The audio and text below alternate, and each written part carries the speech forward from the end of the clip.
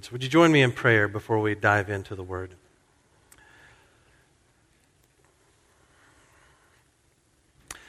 Father God, this morning we venture into very serious territory. We talk about very, very sensitive, sometimes very scary things with what we study today. But Holy Spirit, give us boldness as we set our eyes on the cross and the empty tomb. We lift our eyes to Christ this morning for our help and for our strength. God, Holy Spirit, would you open our eyes and our ears that we would receive your word, that it would fall like seed on good soil, that it would take root and it would bear fruit in us. Let the outcome of our time together today be a purer faith, a more resolute faith, endurance, as we walk in trust and obedience to your word. Father God, thank you for the family together today as we have sung your word and prayed it, and now as we put ourselves under it to study. Glorify yourself in us. It's in Jesus' name we pray. Amen. Mark chapter 5, verses 1 through 20 is where we're going to spend our time today. Willful ignorance does not make bad things go away. If you ignore the warning signs, it doesn't mean that the bad thing will not happen. Like ignoring the oil light on your car. If you do that, it's going to go bad for you every time. Or if you fail to open the piece of mail that says final notice, that's not going to go well for you. Or if you don't smell the milk that pours out in lumps, that's not going to be good for you. You can't ignore that. If you visit a faith healer with a comb over, that's not going to end up good. 100% failure. So just playing dumb doesn't remove us from danger. And so since I'm your pastor and I love you, I want to alert you to danger today. There's a spiritual target on your back, and there is a serious and powerful enemy who is actively scheming for your downfall. And since I'm your pastor and I love you, I also want to strengthen you with hope today. This enemy has been defeated by Jesus Christ, and in Christ you have more strength than you can imagine. Today we're going to study a passage of Scripture that does the same things for us that I've just done. It alerts us to hidden spiritual dangers from Satan and his demons, and it strengthens us with a demonstration of the ultimate spiritual authority of Jesus Christ. And I have a goal in mind for our study today. I think if we study this passage right, the outcome will be a blood earnestness in us about the reality of spiritual warfare, unshakable confidence in Jesus Christ, our deliverer and our Savior, and an evangelistic witness by which we deliver people from the enemy.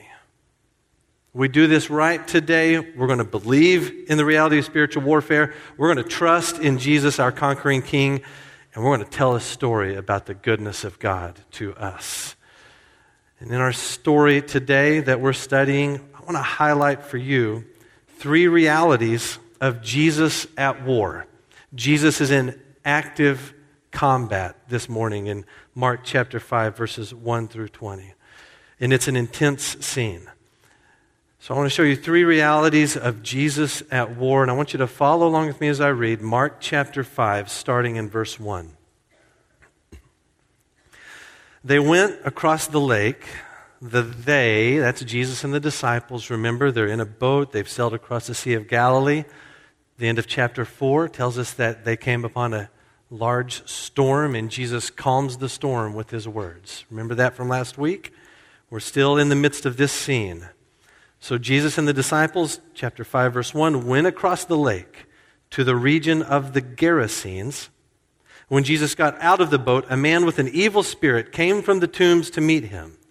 This man lived in the tombs, and no one could bind him anymore, not even with a chain. For he had often been chained hand and foot, but he tore the chains apart and broke the irons on his feet. No one was strong enough to subdue him. Night and day among the tombs and in the hills, he would cry out and cut himself with stones.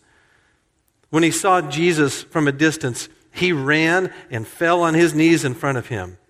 He shouted at the top of his voice, "What do you want with me, Jesus, Son of the Most High God? Swear to God that you won't torture me." For Jesus had said to him, "Come out of this man, you evil spirit." Then Jesus asked him, "What is your name?" "My name is Legion," he replied, "for we are many." And he begged Jesus again and again not to send them out of the area. A large herd of pigs was feeding on the nearby hillside.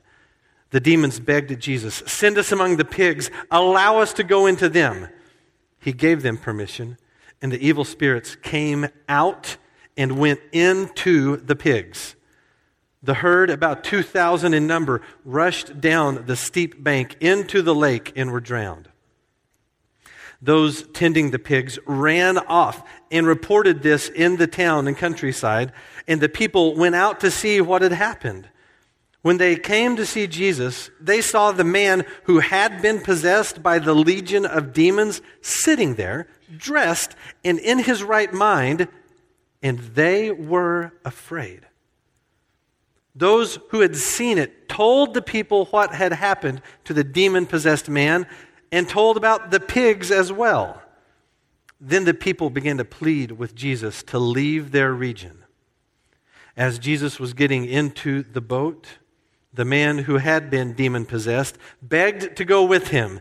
Jesus did not let him, but said, "Go home to your family and tell them how much the Lord has done for you and how he has had mercy on you." So the man went away and began to tell in the Decapolis how much Jesus had done for him, and all the people were amazed. Jesus is locked in battle. The battle doesn't start here in chapter 5. It started way back in chapter 1. You remember the scene, Jesus baptized, and immediately the Spirit of God sends Jesus into the wilderness where he is locked in battle with Satan.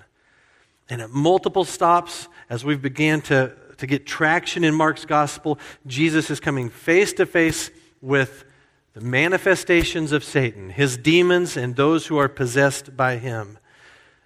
And this morning, I've got encouragement for you and seriousness as we focus on three realities of Jesus at war. If you're taking notes, the first reality is this: Jesus is fighting a real spiritual war.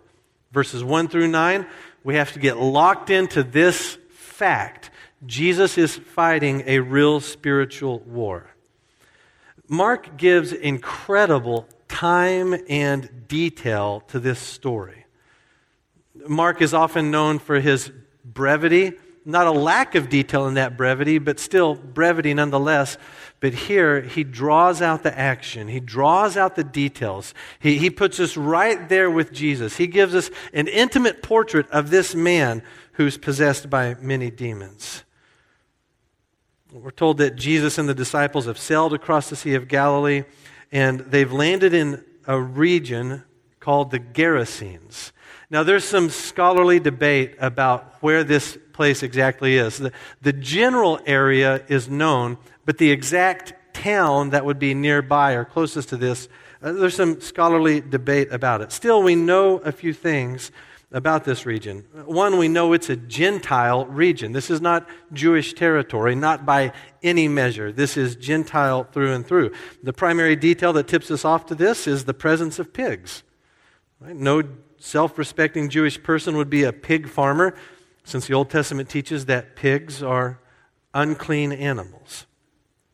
But where you have pig farmers, you have Gentiles. Prior to this scene, this moment, Jesus' ministry has been done exclusively in Jewish territory. But now he expands. He's still in the same region, villages and towns around the Sea of Galilee, but now he's in a distinctly Gentile territory. We also know that this region belongs to a larger grouping of cities known as the Decapolis.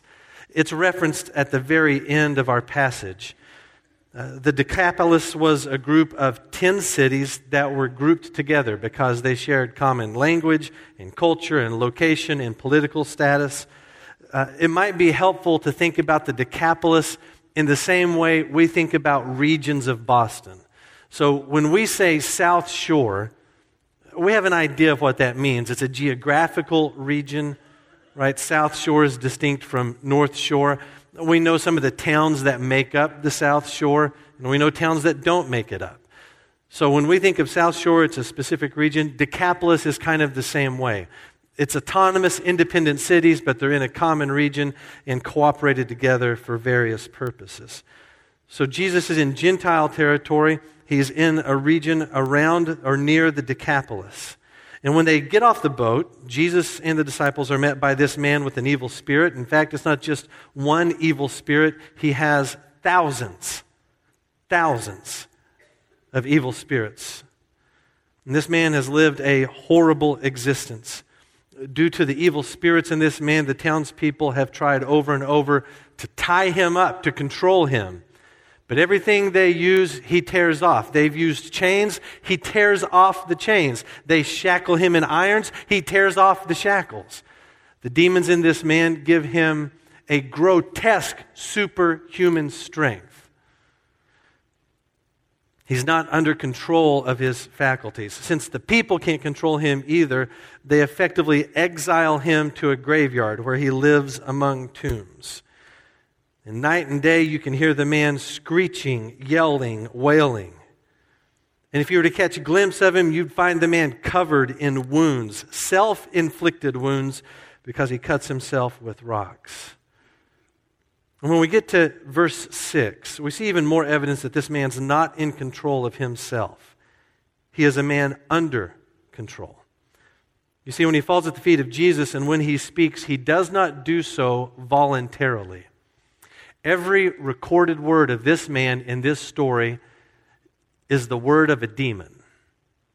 If you look throughout the story, the man does not have any words attributed to himself. We're told at the end of the story that he begs Jesus to get in the boat with him, but we're not given a direct quote from the man. We're also told that he told his story in the cities of the Decapolis, but again, we're not given a direct quote from the man. Every direct quote out of his mouth in this story comes from a demon. He does not speak voluntarily.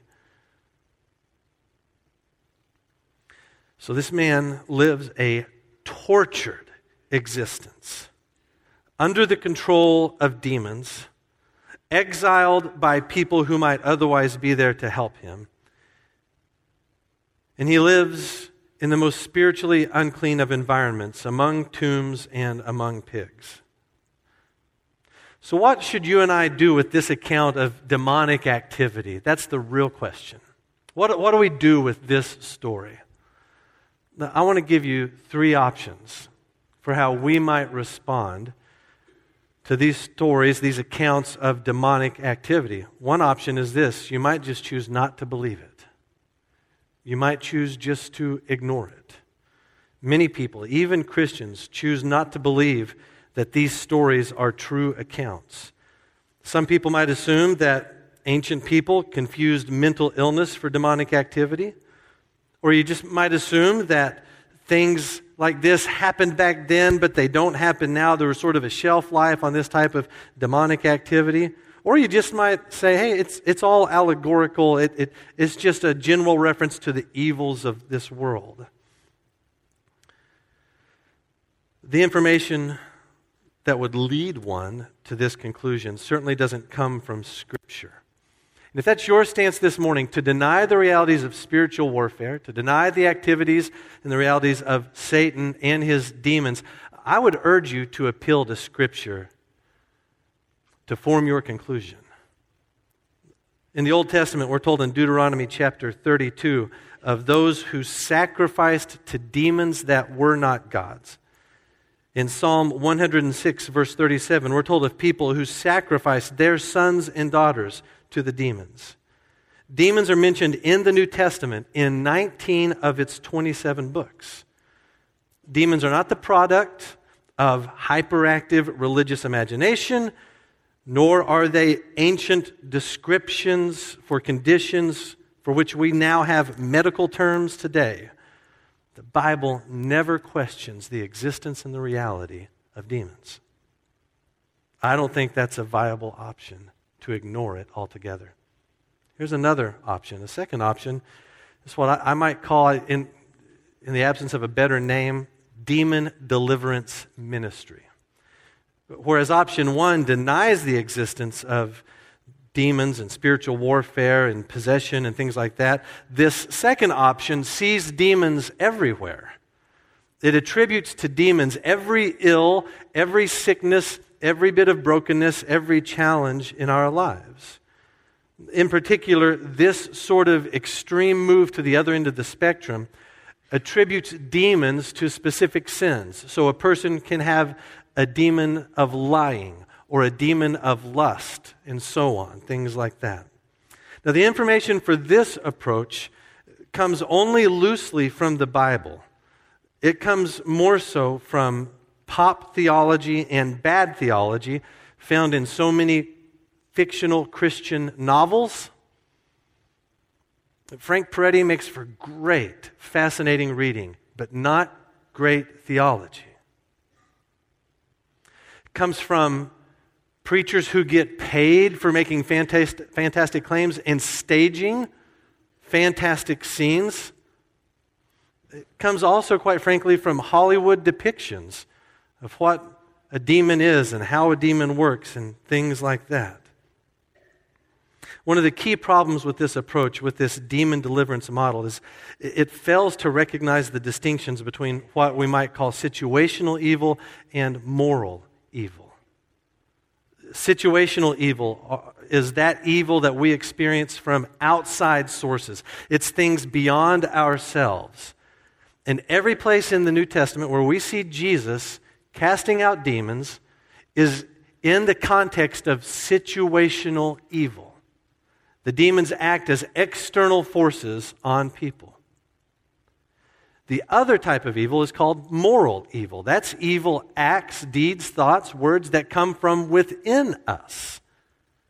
Jesus never casts out a demon in a situation related to moral evil. Demon deliverance ministries would say demons are everywhere and responsible for everything. What Scripture shows us, though, is that when it comes to moral evil, I'm responsible. And the solution to that evil is not having a demon cast out of me. The biblical prescription is repentance, confession, prayer, the Word of God, the family of faith, patience. Those are the things that deliver me from Satan and his schemes when moral evil is the culprit. Our man here in Mark chapter 5 is not possessed because of some evil he did. It's not that he committed sin and that opened the door to the demons to come. We're just told he is possessed by demons as fact. It is given. It's just there. So the demon deliverance ministry model goes beyond Scripture, and it says demons are everywhere, should be cast out of everyone all the time, and that's just not what the biblical record holds. Now, this model, this approach, has many things that we might admire in it. It takes serious the power of prayer. It takes serious the deliverance power of Jesus Christ. There's many things in that approach that we would find admirable and we'd find common ground on. But then there are places where it goes beyond Scripture to a degree that I would not be comfortable with, and you shouldn't be either. But there's a third option. Again, in absence of a better name, we might call it a classic model or a biblical model when it comes to demonic activity, possession, and spiritual warfare. What the classic model does is just plain and simple believes the Word of God in its context when it speaks to the realities of Satan and demons. Satan is real, and he is a murderous monster. Satan and his demons are real and more influential than you might imagine. In Revelation chapter 12, verse 9, Satan is called the great dragon, the ancient serpent, who is called the devil and Satan, the deceiver of the world. Revelation chapter 12 goes on to say that the great dragon is making war on those who keep the commandments of God and hold to the testimony of Jesus Christ. John chapter 8, verse 44 tells us he was a murderer from the beginning and does not stand in the truth because there is no truth in him. When he lies, he speaks out of his own character, for he is a liar and the father of lies. So he is a liar and a murderer.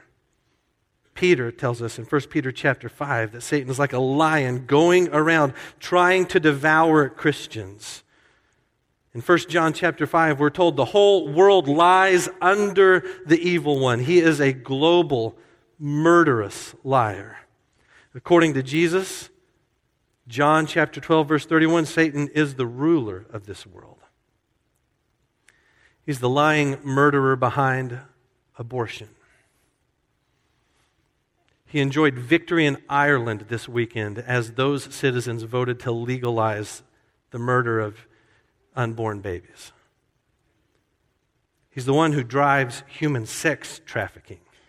He's the inspiration behind every school shooting, every murder, every mass murder, every terrorist attack. He's responsible for the twisted thinking that has led to same-sex marriage. He has convinced our country that gender is a choice. He is the power that fattens the pockets of the rich and powerful while ignoring the weak and the poor. He drives the multi-billion-dollar porn industry that rips souls to shreds and families apart. He cultivates racism all over the world. The great dragon devours people from every form of abuse and violence and wicked depravity. He hates your family. He hates your kids. He hates you. I believe the biblical record, and so should you, that we face a very real and terrifying and murderous enemy. And there is indeed such a thing as demonic possession, situations in which a biblical exorcism is required. My experience, which is very small, would tell me these situations are exceedingly rare, but nonetheless real. And the means of exorcism are not things of the Hollywood variety. The means of exorcism are prayer, faith, power of the Holy Spirit, patience under the sovereignty of God, a unified church in the gospel of Jesus Christ. So friends, we don't need to live like practical atheists when it comes to spiritual warfare. Neither do we need to see a demon behind every bush, attributing every challenge or illness to the work of demons. Those who deny demons have a low view of Scripture and that they take away from its clear message. And those who see demons everywhere also have a low view of Scripture in that they add to the Bible approaches that are decidedly unbiblical. The balanced solution is to acknowledge both the reality of the war and the certainty of its outcome, and to claim the victory that is available through faith in Jesus Christ. I like the advice of a writer named John Bloom. He says, our best protection against demons is less preoccupation with demons and more preoccupation with God. That's the answer. Jesus is in a very real, very true spiritual war. Not a metaphor, not an allegory. He is fighting for souls. There's a second reality you need to see in this story about Jesus at war, and it is this. Jesus has all spiritual authority. Verses 10 through 13, the all-encompassing, infinite, omnipotent authority of Jesus Christ is on full display. Look at verse 10 with me. Let's read it again. The demons begged Jesus again and again not to send them out of the area. A large herd of pigs was feeding on the nearby hillside. The demons begged Jesus, send us among the pigs, let us go into them. He gave them permission, and the evil spirits came out and went into the pigs. The herd, about 2,000 in number, rushed down the steep bank into the lake and were drowned. think it's important to notice that it's not the demons that drive the conversation. Jesus provokes this whole scene at the end of verse 8. Jesus prompts it by saying, "Come out of this man, you evil spirit." He doesn't wait for a request. He doesn't wait for the revolt from the demons. Jesus steps on the shore and gives the command, and this whole scene unfolds as a result. And Jesus doesn't pray for power in this moment. He has power. He doesn't seem to struggle under the weight of the job in front of him. He doesn't use special words or incantations. The battle is over when he steps on the shore, and the demons know it. He commands them to leave. He asks for their name. They give him their name, and then he gives them permission to go into the pigs, and then the pigs run into the lake and drown. Do not mistake Jesus granting permission to the demons to go into the pigs as Jesus being merciful to the forces of Satan. I take Mark to be describing the destruction of the demons in this case. What that destruction looks like, I don't know for sure. The text doesn't tell us specifically. It could be that these demons are bound in a way until their ultimate destruction. That makes sense to me. That seems to have biblical merit to it. But Mark doesn't give us the details about what happens post-drowning pigs. We just simply have a territory that is different as a result. Jesus, at every step in this story, has ultimate spiritual authority. It is unsurpassed authority over every aspect of the spiritual realm. Jesus has cast out demons before and has not broken a sweat doing it. This situation is a little unique because there's a legion of demons. And again, Jesus does not break a sweat. It is not a hard thing for him to give the command and accomplish the goal that he's after here. And Jesus has all this spiritual authority, and what does he choose to do with it? Well, he chooses to invade enemy territory. This location, the Gerasenes, it's not the kind of place any self-respecting Jew would intentionally go. The tombs are unclean because touching a corpse left a person ceremonially unclean, according to Numbers chapter 19. Pigs are unclean, according to Leviticus chapter 11 and Deuteronomy 14. Gentiles are a bundle of uncleanliness. But Jesus isn't rendered impure by such contact. Rather, he turns defilement into purity and wholeness. Jesus, in his mercy to sufferers, goes straight to the pit of hell and delivers a person who is under the curse. Now, Jesus described this very scene in a parable back in chapter 3. Remember when he's going toe-to-toe with these Pharisees who are accusing him of being possessed by Satan? Jesus told a little parable about a strong man. Satan is the strong man in this story. And Jesus said, no one can enter a strong man's house and carry off his possessions unless he first ties up the strong man. Then he can rob his house. That's Jesus. Remember the righteous robber invading enemy territory, stealing from Satan a life that he was devouring. And if you think Jesus invading the Gerasenes is impressive, just wait till he goes to Golgotha. When Jesus died on the cross, the great dragon thought he had won, but he is such a fool. Jesus conquered death once and for all. He rose again. He lives evermore. All spiritual authority is his and used for the salvation of souls. Satan is defeated and salvation is secured. Somebody say amen. Christian, do not fear Satan or his demons. Do not fear his lies, his temptations, his schemes against you. You belong to the one who binds thousands of demons with one little word. You sang it just a little bit ago. Do you believe it? You better believe it because it's true. You belong to the one who will destroy Satan once and for all when he's thrown into the lake of fire for all eternity. Christ's spiritual authority ought to make a difference in your life here and now, present tense. Christ's authority ought to give you confidence in the unwavering security of your salvation. If you belong to Christ, you will never again belong to Satan. Your salvation will never be revoked, lost, taken away from you. You're not saved because you defeat sin. You're saved because Christ defeated sin. That's what your eternity hinges on. So if you've been set free from sin, brother and sister, you're free indeed.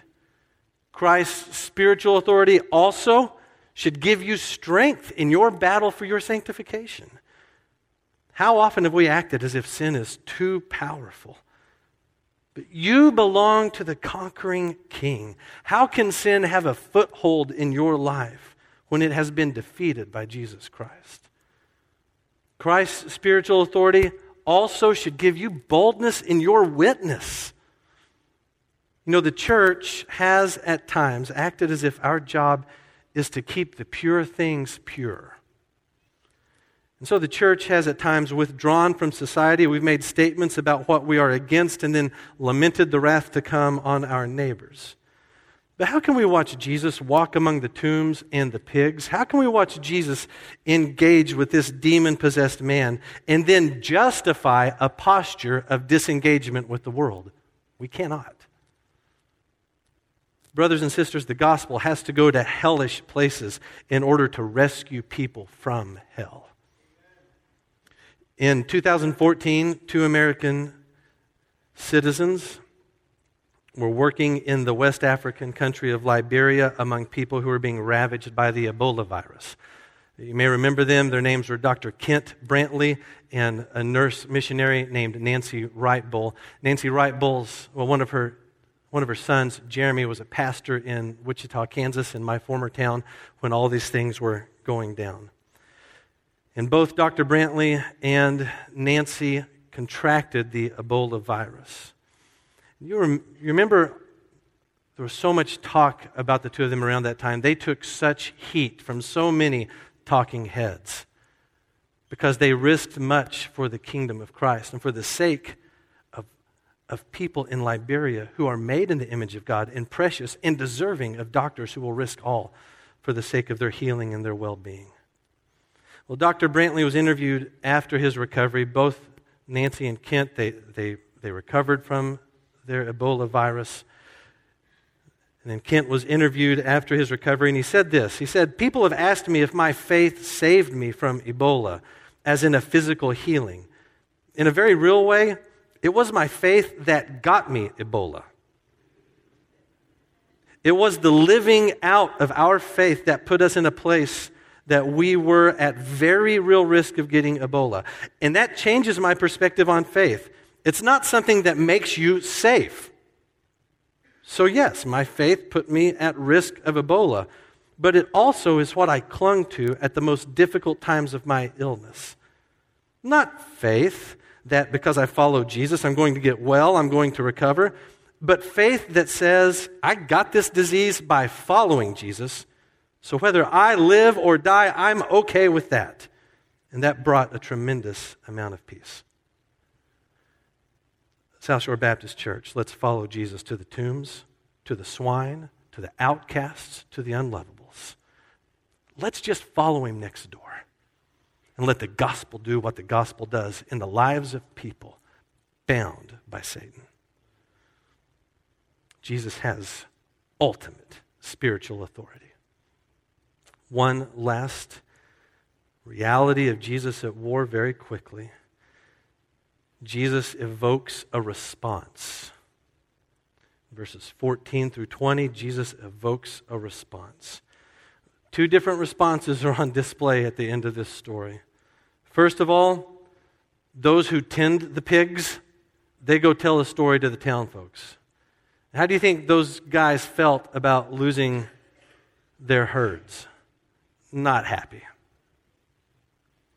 They go tell the story. Townspeople come back. Look at verse 15. When they came to Jesus, they saw the man who had been possessed by the legion of demons sitting there, dressed and in his right mind. I love that detail. And what's their response? They were afraid. Interestingly enough, it's the same response of the disciples at the end of chapter 4 when Jesus calmed the storm. Those who had seen this told the people what had happened to the demon-possessed man and told about the pigs as well. They saw clear evidence of the power of Jesus Christ, His authority, His willingness to heal, His mercy, His kindness, and all they can think about are pigs. Makes you wonder who's under the control of Satan in this story. Verse 17 is so sad. Then the people began to plead with Jesus to leave their region. Jesus, we love that you've done this thing, but look, we can't afford to lose these pigs. Take it someplace else. Some people will see miracles and they'll be hardened in their disbelief. Some people will hear parables and be further enraged against God. Some people are like seed along the path where the word is sown, and as soon as they hear it, Satan comes and takes away the word that was sown in them. Don't be that person today. You need this story to penetrate your hard heart. If you are not a follower of Jesus Christ today, I need you to see Him as your rescuer, your merciful Savior, the one who will take on hell to save you from sin, the one who is worthy of all of your trust and every moment of every day of your life to follow Him in joyful obedience. If you hear this story today, do not harden your heart. There's another way to respond, and the healed man shows us that. Look at verse 18. As Jesus was getting into the boat, the man who had been demon-possessed begged to go with him. Jesus did not let him, but said, "Go home to your family and tell them how much the Lord has done for you and how He's had mercy on you." So the man went away and began to tell in the Decapolis how much Jesus had done for him, and all the people were amazed. The man asks to come with Jesus. Jesus says, "Nope, go and tell." And that's what the man did. Verse 19, Jesus says, "Go and tell." Verse 20, the man went and told. It shows us that discipleship comes in so many shapes and sizes. Discipleship isn't defined just by being one of the 12 in the boat with Jesus. Discipleship is defined by trust in Christ and obedience to His word. The man obeyed. He went and told. He did exactly what Jesus commanded him to do. And this little scene played out in miniature in Mark chapter 5 is later going to be played out in a much grander way. It's recorded for us at the very end of the Gospel of Matthew. And after the resurrection, Matthew chapter 28, Jesus says this to His disciples in a similar scene. He says, all authority in heaven and on earth has been given to me. All authority on earth. We saw that at the end of Mark chapter 4. When He calms the storm and the sea with a word, we see His all-encompassing authority over all creation. And His heavenly authority we've seen on display this morning in Mark chapter 5 as He puts down demons of Satan who ravaged this man. All authority on heaven and on earth has been given to me. Therefore, go and make disciples of all nations. Mark chapter 5 is the Great Commission in miniature. As Jesus has rescued this man from hell and set him on a mission to make the gospel known among so many people. And He does that. He goes throughout the Decapolis, telling all that Jesus has done for him, and the people are amazed. Question for you: do you have a story to tell? Have you encountered the goodness of Jesus Christ? Do you have memories of His mercies to you? Then you've got a story to tell, my sister and my brother. So I want to give you a challenge this week. Here's your church homework. Today or tomorrow, I want you to sit down in a quiet place, and I want you to spend some time making an inventory of how much the Lord has done for you and His mercy on you. Tomorrow's your deadline. Don't say, "I'll get to it this week," because you won't. Get to it by tomorrow. And with pen and paper, your Bible open, or maybe with a keyboard in your hand, I want you to write down. Take inventory. How has the Lord been good to me? How have I experienced the mercies of Jesus Christ? make an inventory. And when you read through those things, I want you to begin to praise God at their memory. When you see His grace unfolding to you, how incredible His love has been to you, let that be a moment of worship and joy for you. But that's not the end of the assignment. Once you have done that, the rest of the assignment is this: go and tell someone. Don't let your kitchen table be the only witness of this. You go tell someone. And don't wait for a door to open. You open that door. So someone's going to ask you at some point this week, how are you doing? There's your door. Man, I'm great. I've just been thinking this week about all the ways Jesus has been so good to me. And sister, you are off to the races. Brother, you've got a story to tell. That's your homework. Think on the mercies of Christ to you and share that. This week, share that. Let's come in here next Sunday with unbelievable stories of the power of the gospel as it's told. Your story, the one in which Jesus is the hero, that's the story that has to be told. So brother and sister, tell that story. We've covered a lot of heavy ground this morning. We've got this portrayal of Jesus at war, and it's a massive portrayal. Here's the things we've learned from this. Spiritual warfare is real. Christ has all spiritual authority, and it calls us to a faith response, one of trust, one of telling. That's what we have to do.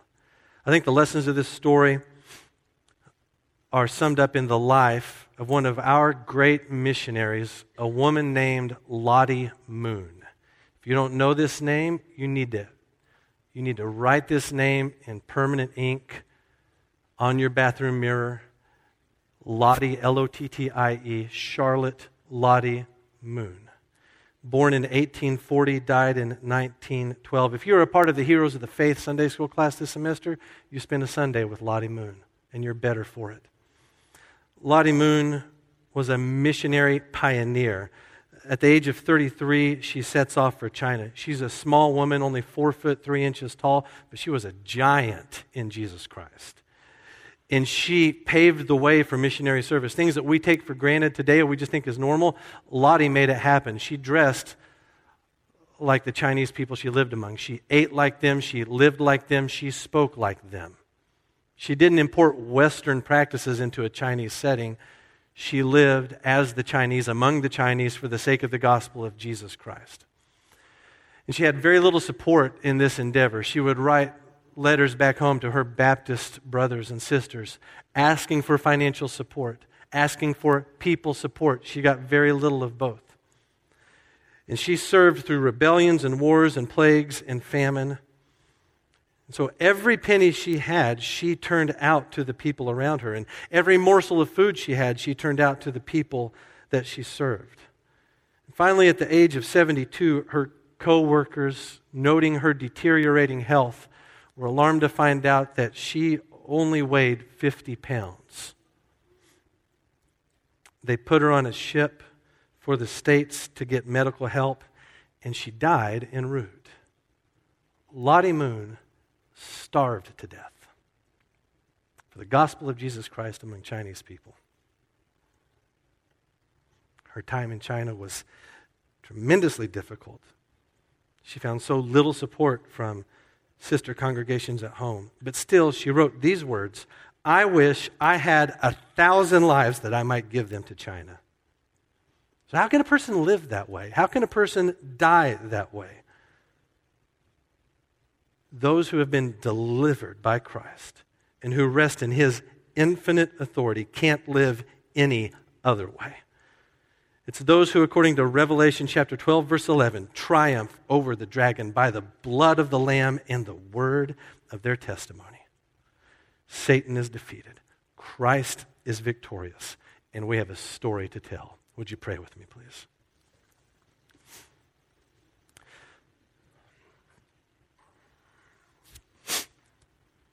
Father God, we come to you in all humility, recognizing that all spiritual authority is yours.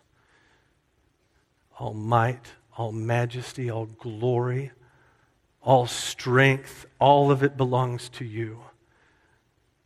And we are weak and finite.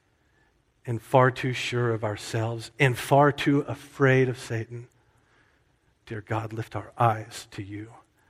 Give us a vision of you in all your power, in all your might, your supreme authority over every scheme that rages against your children.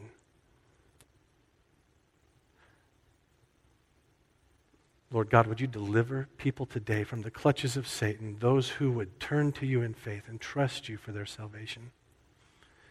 And Lord God, would you embolden your children to walk in the finished victory of Jesus Christ at the cross and to advance against the enemy to take back souls that belong to you. Let us live like this man in Mark chapter 5, having been set free and commanded to go and tell. Let us follow in those steps. Let the gospel rescue as it's told by your saved and delivered people. It's in Jesus' name we pray. Amen.